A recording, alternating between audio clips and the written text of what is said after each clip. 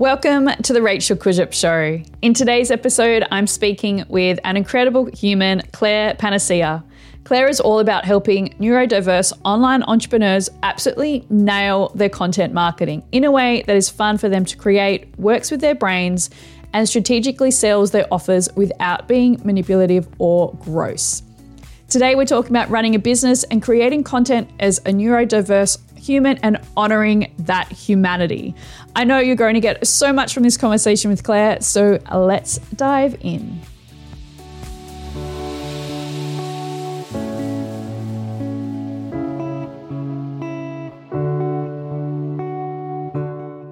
I'm so excited to talk with you today about running a business as a neurodiverse person. Many of my clients and community identify as neurodiverse and are looking for strategies and tactics and ways of doing things that honors the way their brain works and their natural way of being. And I know that's what you're all about. So before we dive into all of your tips and advice, I'd love for you to explain what neurodiverse means for listeners who perhaps haven't heard of this term before or just seen it on the internet.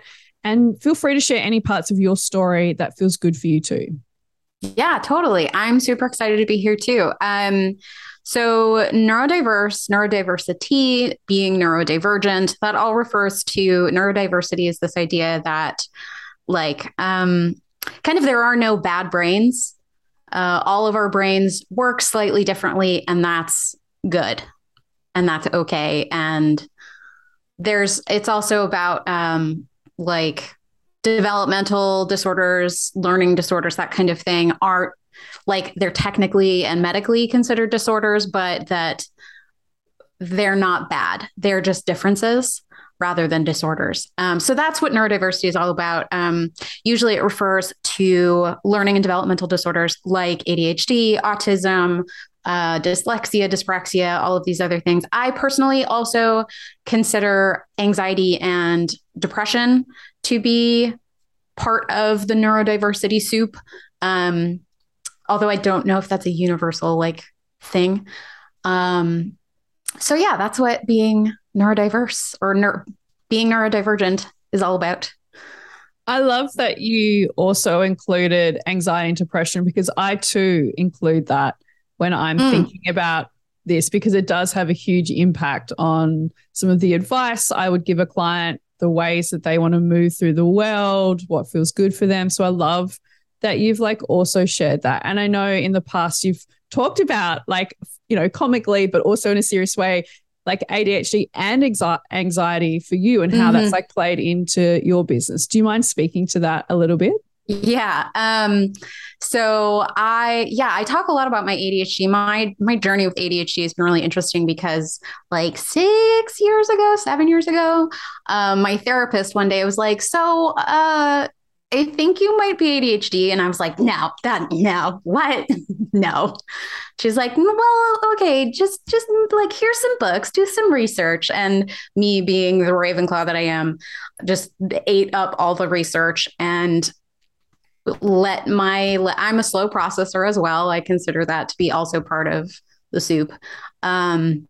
And so I let everything percolate and stew in my brain. And I was like, yeah, okay, fine. I think I may be ADHD. And but then I could not. So because of my insurance situation, and insurance is all fucked up. Am I allowed to swear on here? You can swear. Go for it. Okay, great. Because insurance is all fucky in the US, psychiatrist that I was able to go to, I couldn't go to one person that my therapist recommended. So I went to a different person, and they refused to diagnose me as ADHD. But I was like, but I am I know it. And, that's actually not uncommon, especially for adult women or those who were socialized as women, because of the different way, ADHD is something that is relatively recently accepted in the medical field. And there were all these preconceptions in the 90s when I was a kid. It meant in the common understanding of it, it meant hyper boys.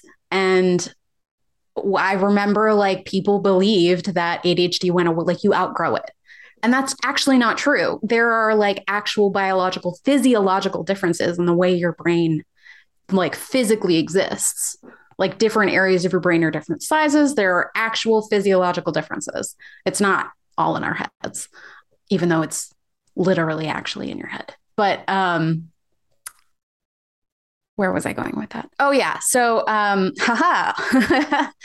demonstrating ADHD. Yeah. So for a while, I actually wasn't able to get an official diagnosis, which meant I couldn't get medication. And I was running my business. It was the very beginning of my business, actually. And I had to figure out how to run my business with just regular coping mechanisms. So I did all this research on coping with, or like strategies. I bought books. I did all this research on strategies for existing as an adult with ADHD and put them into play. And some of them came and some of them went, and they'd work for 6 months and then they'd stop working, or I'd forget it and I'd have to reinstitute it. And that's perfectly normal and all okay. But it's also, and also with how the anxiety comes in, it's really interesting because anxiety is all about like, at least for me, it's like, I don't like change, but then my ADHD is like, I'm bored. And so I have to figure out a way to kind of, I like to think of it as two different like characters in my head, or two different cats. They're like little pets that I just have to keep happy, and they have different needs, but I have to like keep them living in the same house, which is my brain. And I make that work. I think that's a beautiful analogy. And many of my clients, have anxiety, depression, childhood trauma. I know I do. And so it does sometimes feel like you are trying to please multiple parts of yourself. And I think in business, it can sometimes be hard to do that, especially when we have most of the internet. I'm going to generalize, but it really feels like that lately to me. And I think a lot of listeners and a lot of the speakers I've had on, most of the internet is saying you can or can't do something. And it's very sort of that for and against type of advice. Like you should only create when you're excited. You're going to have to create even if you aren't excited. And it's like, well, how does that sort of like help any of us, let alone some of us who are, like you said, trying to make quite a lot of elements of our personality and our lifestyles and everything kind of align. And I saw that you coined a term, neuroidentity, to help us navigate really crappy advice like this online. Do you mind speaking to this term and why you felt called to address this issue? Yeah. So neuroidentity was interesting. I came up with that term when I was in in like a drunken conversation with some friends having wings. This was pre-COVID. And one of us was, not me, super extroverted and like needs to have that like interpersonal connection with more than just her partner that she lives with on the daily. Whereas I'm an introvert. I'm a very social introvert, but I am an introvert. And so I have like max one social encounter a week. And so we were talking about, and then we were also talking about ADHD, and we were talking about anxiety and depression. And when we started incorporating introversion and extroversion into the conversation as another element that has to be considered, I said, it's just another part of your neuroidentity. And it just fell out of my mouth. And I was like, bing, bing, bing. Oh my God. So good. Yeah. And so I was like, okay, this is great, because neurodiversity as a like officially accepted term, especially medically, like does refer to specific things. But neuroidentity, my intention with that is there's other stuff going on in the soup of your brain than just your quote unquote disorders. And so those are also things that we have to take into consideration when you're setting up your systems and figuring out what works for you, like your introversion or extroversion, like your Myers-Briggs type, or like I mentioned that I'm a Ravenclaw, like all of those things have to be taken into consideration as well.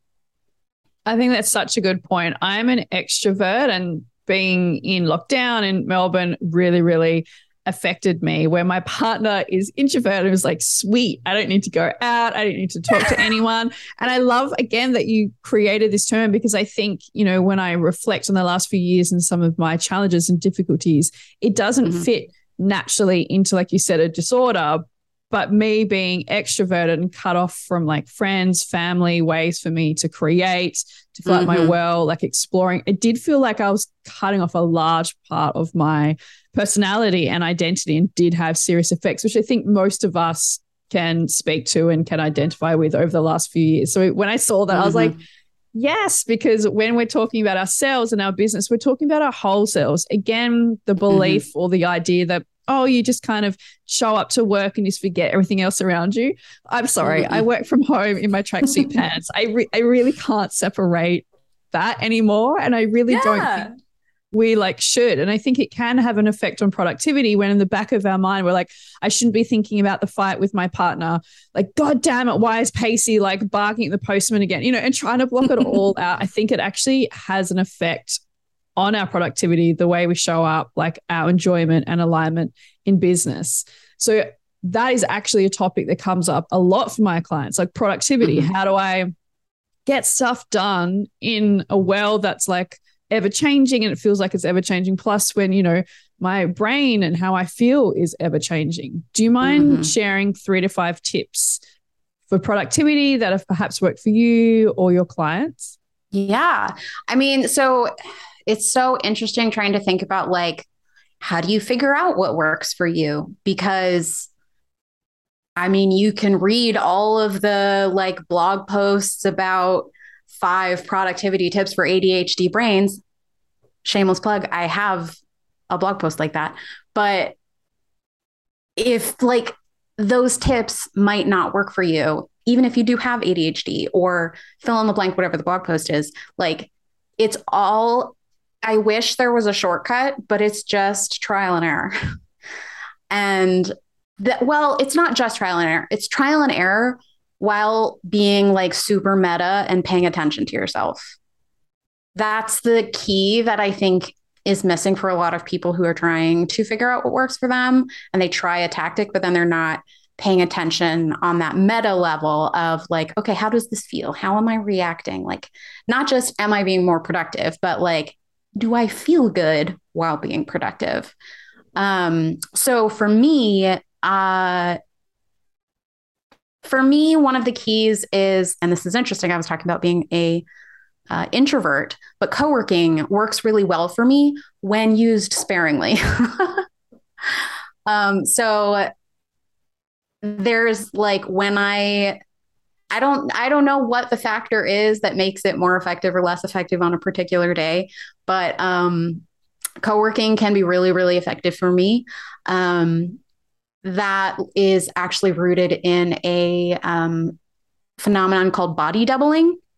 In the psychological world is what they call it. And that's just the idea that having another person in the room with you makes you more productive for some reason. And this isn't true of everyone, but it seems to be true of a lot of ADHD people. Even if they're not like working with you, they're not necessarily like helping you do the task. They're just in the room. And for some reason, I like to think of it as like study hall in college. We'd all get together in the library and we're like not doing the same homework, but we're just at the same table. So co-working works really well for me. Another thing is paying attention to, I think this is true of everyone, regardless of neuroidentity. But I think it's really important that we all pay attention to our like energy flow throughout the day. Like I tend to be very, and it's also not just like when do you have the most energy, but when do you have the right type of energy to do the thing that you need to do. I have the most creative fuel in the morning. So I tend to write my emails in the morning. I write my content in the morning. I do a lot of that stuff in the morning because that's what works for me. But at like 3 p.m., my brain is scrambled eggs, and the most I can do is like tick boxes in Asana and move things around in Notion. And then I'm done for the day at 3 p.m. Like that's my rhythm. And if I get a new second wave of energy at 5 p.m., I'll like go do one last thing. But I think paying attention to how your energy flows throughout the day and also throughout the week. That's not a thing for me, but I know for some people, like Monday feels really different than Friday. And so I know some people who are very rigid about like, this is what I do every Monday. And that's the day for that task. For me, I keep my week very fluid. I'll have like a to-do list for the week. These are the things that I mostly need to get done by the end of the week, or at least by Monday. And they just happen when they happen. And that's what works for me. I do not do well with really rigid structure, but there are other ADHD people who need that structure or they just won't get anything done. So it's all about that kind of checks and balance, not checks and balances, but like, I mean, this is just, I say this, it's the phrase is figuring out what works for you. And it sounds trite sometimes because I say it all the time, but that is really what it comes down to. And I think is actually great advice. I say it all the time too. And sometimes I'm like, oh my God, are people thinking I'm just throwing that out there because I don't actually know what I'm talking about or I don't truly care. But hearing you share all of that, I'm like nodding along because there are all of the things that I consider for myself that I support all of my clients through. And, you know, the mood to task match that you mentioned, the energy is again, a identified thing that you can do. For many of us, we do have certain energies and want to do tasks at certain times. Like I'm really good at the creativity in the midday or when I'm tired, and then better it's just, you know, strategy in the morning and getting stuff done, you know, mid-morning, all of that kind of thing. And that can change some days, but most of the day that's pretty true. And so I know when I sit down, even if I don't want to do a task or get something done, I'm like, oh, I probably should, because I know that after a certain point of the day or the week, because I'm a very weak energy person too, I've realized lately, it's just not going to get done. Like if I don't get the hard tasks done earlier in the week, they're not going to get done. I'm looking at my list this morning. I was like, yeah, well, that's not getting done until Monday because there's no way in hell I'm doing it on a Friday. And I think, again, that's like fine to be with. Like if you prefer flow and I prefer structure, that's completely fine. But if everything's too structured for me as well, I start to go, this is boring. I don't want to do this. My day is just a to-do list. So I think we need to be working out, you know, what works for us and also open to change, because I think for a lot of my clients, and maybe your community the same too, we put these things in place that do support us, but after a while or something changes in our lives or just a different season, they no longer serve us and they actually start to kind of create some like issues. And I think for a lot of my clients, this comes up with content because in my opinion, there's a difference between frequency and consistency. Yet we hear everyone, yes, right? I'm talking about it all the time. And I need to talk about it more clearly because many podcast guests have been like, yes, like there is a difference. And so for me at the moment,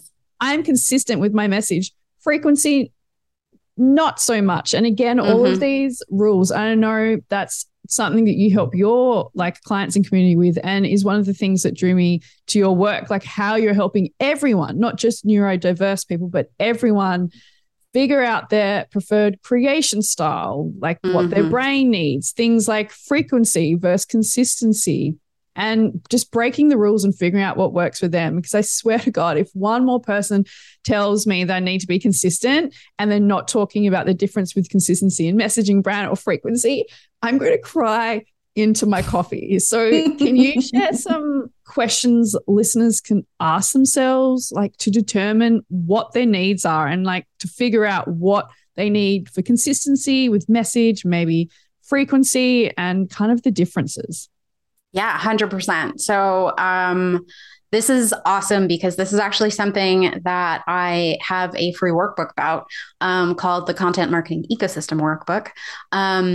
But so I talk about this concept called Spark.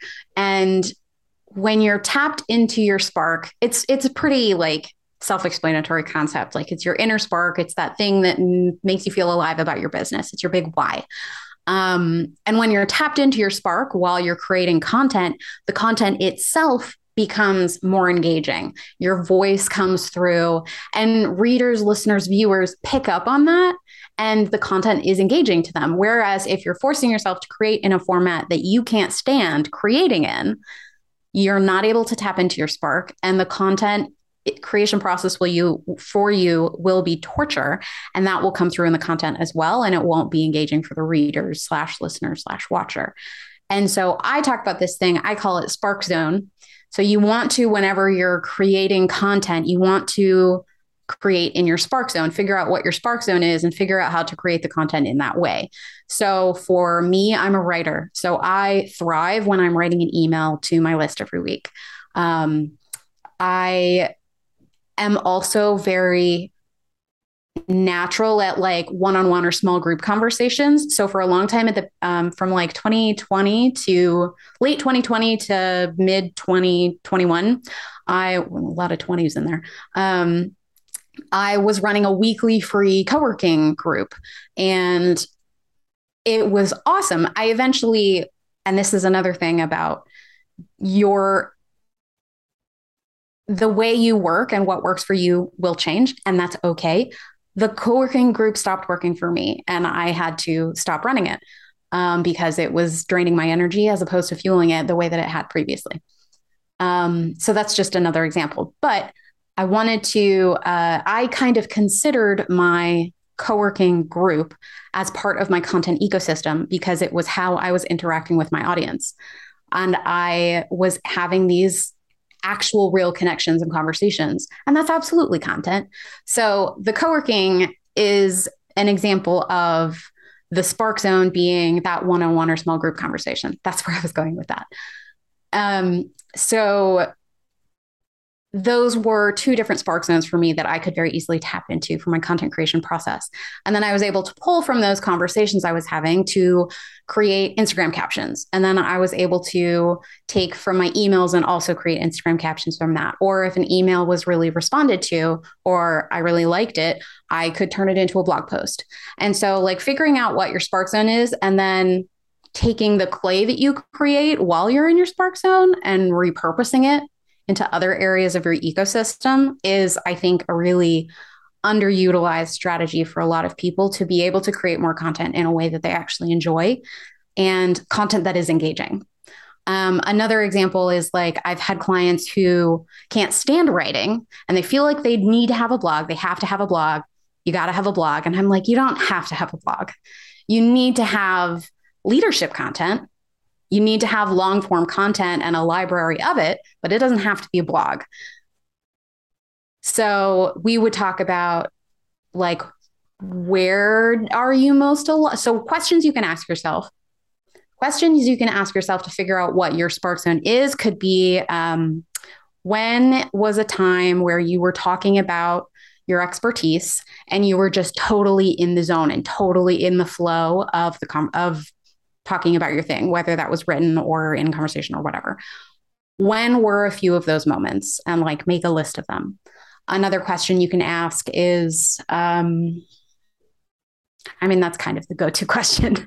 Yeah, it's definitely the question I ask like my clients all the time.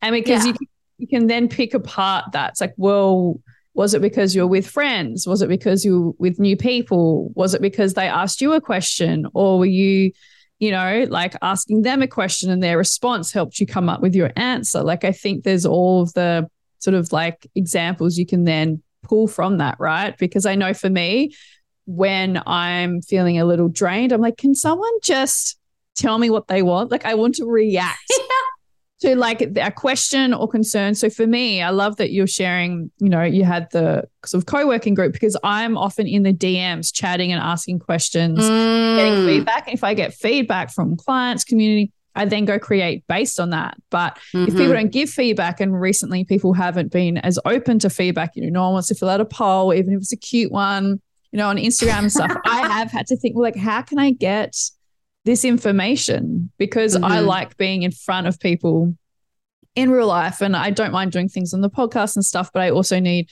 real life engagement and interaction, because that's when I get creative. I can see the way they're responding and we have conversations and I pull stuff from it, right? And, these conversations with amazing guests such as yourself do fuel that for me. So it's also selfish that I'm having guests on, because it really, really helps. So I think that is like the main question, because you pull stuff from that. And I think if you're just sort of sitting there being like, oh, I don't know, I'm not sure, then you really do need to kind of just sit there or ask a friend, even sometimes ask a friend or a peer, being like, what was my best content? Like, when have I seemed like I'm really into something? And again, they can feel the energy that you so rightly pointed out, the spark. And they'll tell me, when I read that post, it sounded like you, or when I saw you do that live, you were on fire. And then I go back to those and be like, what was different about those, right? And I think knowing that it's okay to be like, I don't know what I'm doing, and to sit down and ask yourself these questions in itself is like a core part of the strategy, right? Because a lot of the time we're not asking ourselves questions. Yeah, absolutely. I think another thing is, after you go through that process, another thing that I think is really important is asking yourself, how simple can I make it? Because I think a lot of us get caught up in when we're like planning or envisioning this new thing that we're going to do, we get caught up in making it at like the best that it can be. And that's great. But is that going to stop you from doing it at a more consistent frequency? Like, more, maybe not a more consistent frequency, but at least doing it more often. Because with any marketing channel, whether you're sending your email weekly or just whenever you want, like me, you still need to do it often. Whether your frequency of what is often is weekly or biweekly or monthly is up to you, but you need to have it be simple enough that you can do it that often. And so I had a client one time who was like, well, I really like talking. And I was like, okay, great. So it sounds like, how does a podcast feel for you? Like, how does that idea feel? And they liked the idea hypothetically, but they were really caught up on the production of it all. Like, they didn't want to have to learn how to edit it. They didn't want to learn how to upload it and like all of that. And I was like, well, what if you just went live on Instagram and then save the recordings and turn that into a podcast? And they were like, yes. Oh. And I was like, yeah, get like a halfway decent mic and just go live on Instagram every week or every other week. Like, there you go. Bam. There's your leadership content. Yeah, I'm always about making things simple as well. And I feel like if you've already done it, you don't need to do it again. So again, if you've got content, like you said, that you've got before, repurposing it, putting it in a new package, making things simple. Something that I've been doing recently is like stripping back my entire business, like letting go of services. I'll be retiring a product soon, just really getting like peeling everything back, being like, how simple can I be? But also, what is the least like amount of content I need to be producing, like the frequency aspect of being like, do I really need to have an email weekly, or can I have it fortnightly? This podcast need to continue weekly, or can it be a fortnightly thing? Like, and just ask myself all of those questions, because again, when people don't want to create content, or, are feeling sort of let down by themselves by not creating, or, getting on Instagram live, sharing content, having sales conversations, I often think is to do with frequency. They could just change the frequency and simplify it slightly, and then that would be good to go again. Because yes, when you're telling yourself you need to create like a 7, like graphic carousel every time you go on Instagram, who's going to want to create that? Or that you have to do the most fantastic reel with like great editing. Who's going to do that? The same with the podcast. That's why my podcasts are also really short, because my clients wanted that and I wanted that. Like, it takes like an hour or so just to create a 5-minute podcast.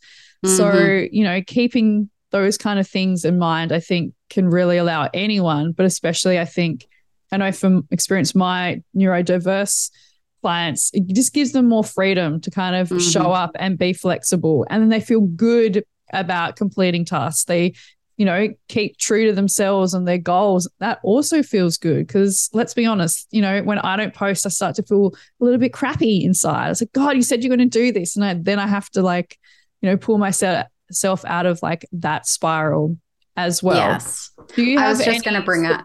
Sorry. Yeah. Do you have any support like for anything that you do for your clients and community to help with perhaps some of the spiraling that we all do, but I know in particular my neurodiverse clients do, because again, of those like rule books that we talked about earlier, that they're like, I'm a bad person because I didn't post for the 4th time on Instagram this week. Yeah. And it's really important to talk about this kind of stuff, because like when you grew up with undiagnosed ADHD your entire life, there is a lot of internalized shame there, and a lot, like a lot. And so what feels like for somebody who maybe doesn't have anxiety or doesn't have ADHD, not being consistent in the like frequency definition of consistency that people use incorrectly, and tell us all that we ought to be. If you're not being consistent, like you might beat yourself up a little bit and then get back on Instagram. But for someone who has all of this internalized shame about like, I can't do anything right. I can't do anything frequently. I am not cut out to be a business owner. It's so easy to go down those doom spirals because your brain is conditioned for it by the shaming that you've received your entire life. And it takes so much conscious effort to unwire that. And I mean, anybody who struggles with that, I would highly encourage to pursue like therapy or any kind of a coach or support around that. But one, don't beat yourself up for beating yourself up because I could see that happening for somebody. It's okay that you're beating yourself up. That's your brain doing its thing because that's what it's conditioned to do. And your brain is trying to protect you from failing what it perceives as failure because of how it's been conditioned. But also we have the ability to take that after you've like cried and breathed and calmed yourself down a little bit, take that step back, observe your own brain, do that like weird thing that humans can do and be like, okay, I see this and it's not necessarily true. And it might be true. I think it's so like, powerful. It probably isn't true. Right. Exactly. It probably isn't true. You've been conditioned to believe this. Another thing that I have found to be very helpful is to externalize my anxiety and depression. So I named my depression Bob and my anxiety Steve. And anytime I have intrusive anxiety thoughts, I say, Steve is lying to me. Steve has a question. If I'm like feeling really unsure about something I just did or a conversation I had with my partner that I am like dwelling on in a bad way. And I'll go to him and be like, Steve has a question about that conversation we had earlier. Can we talk about it? And we do, and it's fine. And then I'm fine. But externalizing it is really helpful because then you're not, you're not taking ownership of that intrusive thought. If you say, Steve had this thought, because when you take ownership of, I had this thought, it feels like it's more real. But whereas if it's Steve had this thought, it's easier for you to be like, no, that doesn't have to be true. Yeah. So that's a thing that I do that is really helpful for me, because that shame spiral can be really hard. And there's a lot of new research that has come out about this kind of thing for ADHD brains, of like the TPN and the DMN. I will give you links to put in the show notes about this stuff. It's really fascinating. I've been doing a lot of reading lately. I don't remember what those acronyms stand for, but it's really cool. But it's something that like the switch between the task, the way your neurons light up for tasks, which is the TPN, and the way your neurons light up when you're doing like big abstract thinking about the past or the future or imaginings, are different things that switch between each other. But in ADHD brains, the switch is glitchy. And so when you're doing a task, the daydreamy part of your brain tries to like butt in and take over the focus. And then that can lead to the doom spiral, because that's kind of the dark side of the DMN, is the doom spiral, as well as the optimism. It's fascinating research. I will provide links. But yeah, so it really does. I was so excited when I read it. But yeah, so where was I going with that? Oh, so yeah, the doom spiral, it's not just an anxiety thing. It's also an ADHD thing. It's a depression thing. It's an anybody thing, but people with neurodiverse brains have the barrier to the doom spiral is a lot lower, I think, is what I'm trying to say.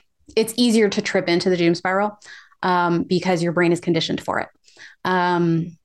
and sometimes even physiologically and biologically prone to it. So when you find yourself tripping into that doom spiral, I think like validate those feelings. Absolutely. Like allow yourself to sit in the sad soup, because I think it's important to complete that emotional process. And then do the meta thing where you can observe your own brain and be like, okay, that's not necessarily true. It's probably not true. Here's all the reasons why it's not true. Like actually cognitively go through the process of here's why I am legit and I have expertise and I am valuable. My work has value. Remind yourself of all of those things. Like not just like actually form the sentences, say them out loud, write them down, whatever works for you. And then go to sleep. I think for me, usually these moments happen at night when I'm tired and I should be in bed already. So I think just calm down, remind yourself of your value and go to sleep. And in the morning, you'll probably laugh at yourself in a loving way for the doom spiral. And you'll be able to see it for what it is, which is not reality.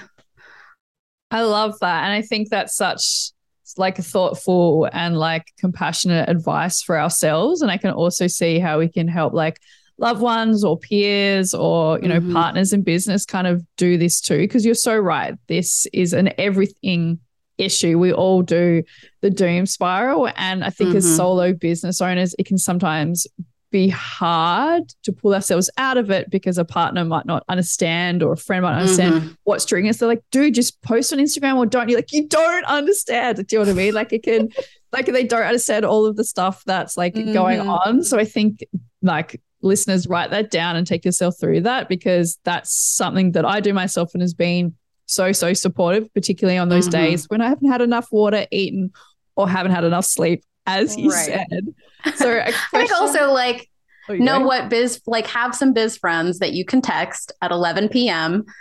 who will remind, like if you can't figure out what you're about, like that if you're not able to say, yes, I have value and my work has value, text, have a biz friend that you can text at 11 p.m. and say, I'm having a doom spiral, help. Yes, I have a few of those. They're probably listening, so know that I love you. And a question that I'm asking all business owners over the past few weeks is how they've thrown out the rule book and created a business that is like aligned, sustainable, and profitable. So I would love for you to share how working with your ADHD and your anxiety has helped you to do that. Has helped me to throw out the rule book. Well, one of the ways that it's helped me throw out the rule book is to figure out that the rule book is bullshit because I did all this research and learned about ADHD and anxiety and was like, oh, it's all the matrix. So that learn about how, like, whatever it is that's part of your neuro identity, do some reading, learn about how it actually works, because it makes such a difference.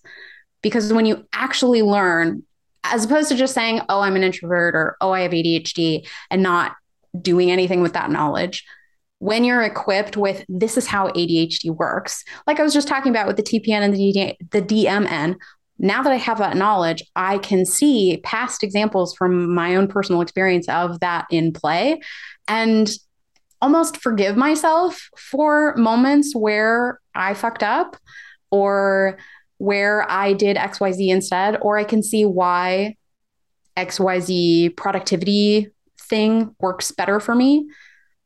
Having that knowledge equips you so much more effectively to figure out what works for you, because if you don't have that knowledge, you're literally just grasping in the dark. I think another thing is find other neurodiverse entrepreneurs and talk about it, because that can, one, give you community in a way that you may not have, but two, you can kind of talk shop about being a neurodiverse online entrepreneur and figure out like, oh, that works for you, I should try that. Like most of the apps I have ever found and that I use came from that kind of conversation. Like the only way I'm able to keep plants alive is because of an app that a fellow ADHD friend recommended to me about plant care. Like It's the only way that I have 8 plants in my office right now. And I love my plants. So I'm really glad that I was able to figure that out. And I think, yeah. And so I think that's so important too, like surrounding yourself with others who have similar values, who like similar experiences. Those kind of things are really, really important because they can support you, you know, your biz besties. But I also think it's really important for other business owners who perhaps don't identify as neurodiverse to also surround themselves with neurodiverse individuals, because there are so many of you. Like, this idea that it was just a small part of the community is no longer true. And especially with our definition, you know, with anxiety, depression, you know, looking at things like introvert, extrovert, all of those kind of things, we need to be surrounding ourselves with more diverse voices so we can understand each other, be more compassionate, learn from each other.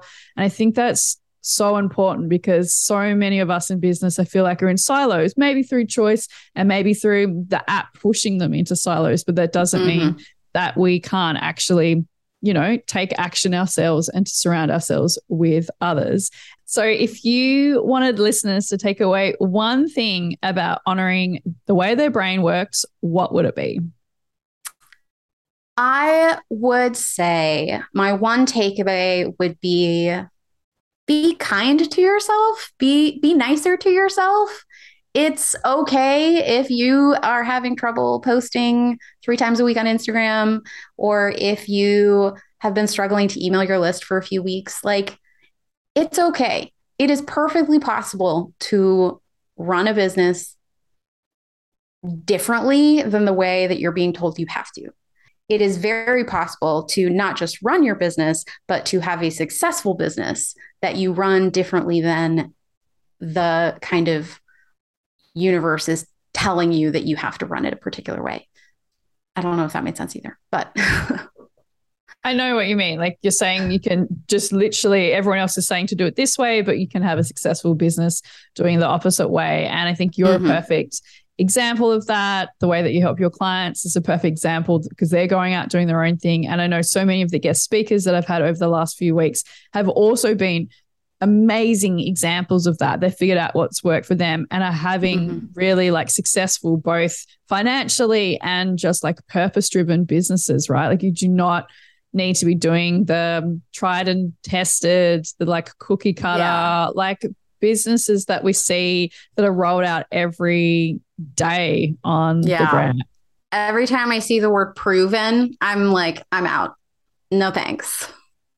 And even if it is proven, I'm like, yeah, but who? Like, who proved it? Is this backed by like scientific evidence and a body of people, or is this backed by like you because you made money from it? Right. Like, is this from a double-blind study or no?